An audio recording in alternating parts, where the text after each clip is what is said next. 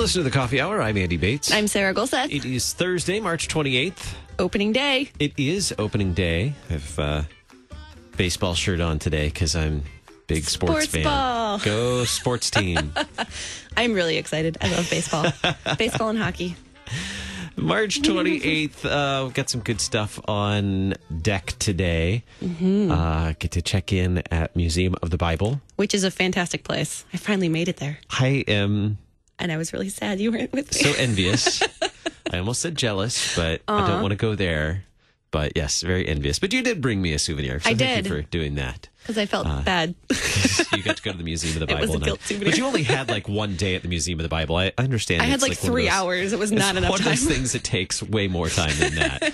Yes. But if you're looking to spend some time working on something with the Museum of the Bible, there is a unique opportunity for someone who has time to do that. Now, it's not in DC. I believe this one is probably going to be out where where's this? Oklahoma City, I think. All right. Well, we'll get to that in just a moment. And also new film opens tonight, tomorrow, depending on where you are. And so we'll talk about that in just a little bit as well. Thanks to our friends at Concordia University, Wisconsin for supporting the Coffee Hour. Find out more about Concordia University, Wisconsin at cuw.edu. Joining us by phone this morning, Dr. Jeff Kloa. He's Chief Curatorial Officer for Museum of the Bible. Dr. Kloa, thanks for being our guest this morning and checking in with us. Well, great to talk with you guys again. So where has your work with Museum of the Bible taken you this year? I know you've had some travels and we've talked in the past about the care of when you find or caring for these pieces in the collection. So where has your work taken you this year? Kind of all over the place. We're working on some future exhibitions and partnerships with some pretty significant partners. Really excited about. So I've been to actually in the last month to Jerusalem, Istanbul, Athens. A couple of months ago in London. A little bit before that in Ethiopia. So it's been really exciting to see lots of people who are excited about sharing about the Bible, talking about the Bible. It's, of course, a very important book, and very excited to see a lot of groups and people who want to help in this educational mission that we have. What kinds of things do you collect things as you go, or are you bringing back big suitcases? I don't know. Are you making connections? What kind of things do you get to do when you? Mostly these days it's connections for partnerships that relate to exhibits or lecture series, conferences, those kinds of things. So primarily, we're working on. There's a little bit of acquisitions here and there as interesting items come up and fit our collection. But mostly now we're working on loan agreements and borrowing artifacts from organizations and from institutions that have some just wonderful pieces that would be great for people in the U.S. to see.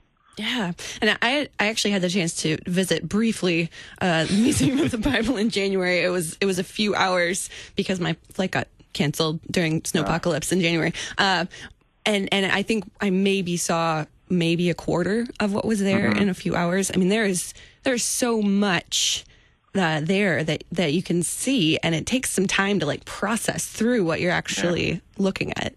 Well, you have to come back. Yeah, oh, I will. Yeah, we've gotten that feedback. You know, it's an amazing place, and we've tried to provide something that would be appealing to a wide range of audiences. So you've got things for kids, you've got things that's very, kind of high tech and cutting edge, very immersive and engaging.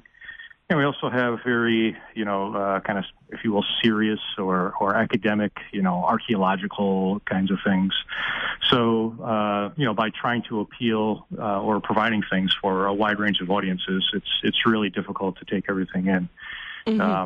One estimate, I'm not sure how accurate it is, but if you read every label, watched every video, went through every interactive, it would take about 8 days to do the entire museum. So, I believe it. That's a good biblical number. Yeah, the 8th day, right. There are a lot of videos, and they are really interesting. Yeah, it's fun. What's new at Museum of the Bible? Any new things happening? Sure. We have a constant run of new exhibitions that rotate around. We try to do 4 or 5 at any one time. So we are just about to open actually an art exhibition that's focused around the Stations of the Cross. Some really beautiful modern sculpture and some of the biblical background to that. So that opens here just next week, actually. And then coming up in the late spring, early summer, we've got a fine art exhibition on, it's a really impressive collection of about 60 kind of Renaissance and post-Renaissance masterworks. And, people see these in museums all the time, but there's a rich history of why things are depicted the way they are, how they represent biblical imagery the way they do. And so we're doing an exhibition not only to show this beautiful art, but also to help understand how to interpret a painting, when you go to an art museum or when you see it on the internet. We have a constant run of new exhibitions. About every 2-3 months, we open something new. And then, of course, our lecture series is a big. We've increased that significantly this year. We have a archaeologist from the Israel Antiquities Authority giving a lecture here on Sunday, and Wednesday night a lecture panel actually on religious liberty. Thursday night next week, a lecture on the impact of the Jewish revolt in the first century on both early Christianity and early Judaism, with some scholars from Duke and New York University. So, there's a lot going on, and actually the lectures, just so your audience knows, you don't have to go to Washington.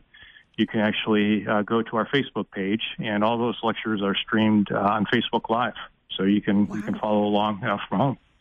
That's cool. Wow. So there are just, it seems like almost innumerable ways to engage with the Bible and to learn about particularly the history of the Bible and how it's influenced people groups, culture throughout time.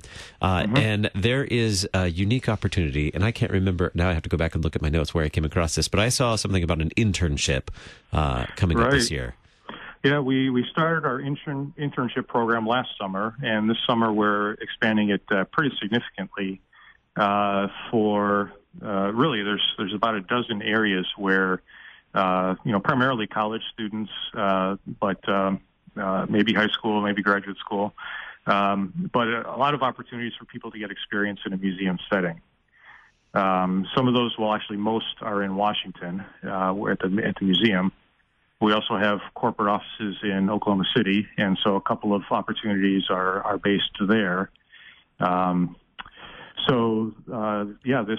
is we're really excited. Actually, it's been a great response. Way too many people have applied than we have space for. But if people are interested in learning about caring for artifacts, conservation, record keeping, storage, handling, all those kinds of things, we have internships for that, both in Washington and in Oklahoma City. There's internships for educational programming at the museum, tours, training docents, that kind of a thing. There's even internships for the communications department, for the IT department, for the creative department, so graphic design and that kind of stuff, marketing, retail for our gift shop. So where was really, Museum of the Bible when I was a student? Right? I know. I'd be all over that internship. Yeah. Wow. We actually have a few interns on site already. They're kind of doing it as part of their university program. We've had a really great group of students come through. Just really high quality, very engaged, and just been a lot of fun to have around. The internships in collections sound fascinating. I mean, what a once in a lifetime opportunity, unless you work there. Right, unless you work there. How unique is that to get to work in collections, to see these artifacts from all over the world that are a part of biblical history? That's just so fascinating. Yeah, it's pretty important work. It's one thing that's been really striking to me since coming to the museum is to recognize that, these artifacts are 500, 1,000, 2,000, even 3,500 years old. They've been around way longer than you and I have been around. And part of our responsibility is to make sure that they're around for another, 1,000, 2,000, 3,500 years, so that future generations can also be impacted and learn about this book and this important history and its continuing importance. So it really feels like a responsibility, almost I guess you say a deep responsibility to make sure that not only, the present generation can learn and grow, but also future generations as well. Okay, maybe it's a good thing that these internships didn't exist when I was a student, because I would be forever remembered as the intern who accidentally broke the artifact. Remember that guy that broke that thing? Anything, yeah. Don't drop it. Don't touch it. Yeah. Where can we find out about internships? Are they on the Museum of the Bible website? Yes, absolutely. If you go to museumofthebible.org and just type in internships, it'll pop up. Or you can go down to the bottom of the page and click on careers is the link, and there's an application process right there. It lists out all the opportunities that are available. So, or I could give you a phone number if I was on the ball, which I should have memorized, but I don't. Phone number is 866-430-MOTB. There you go.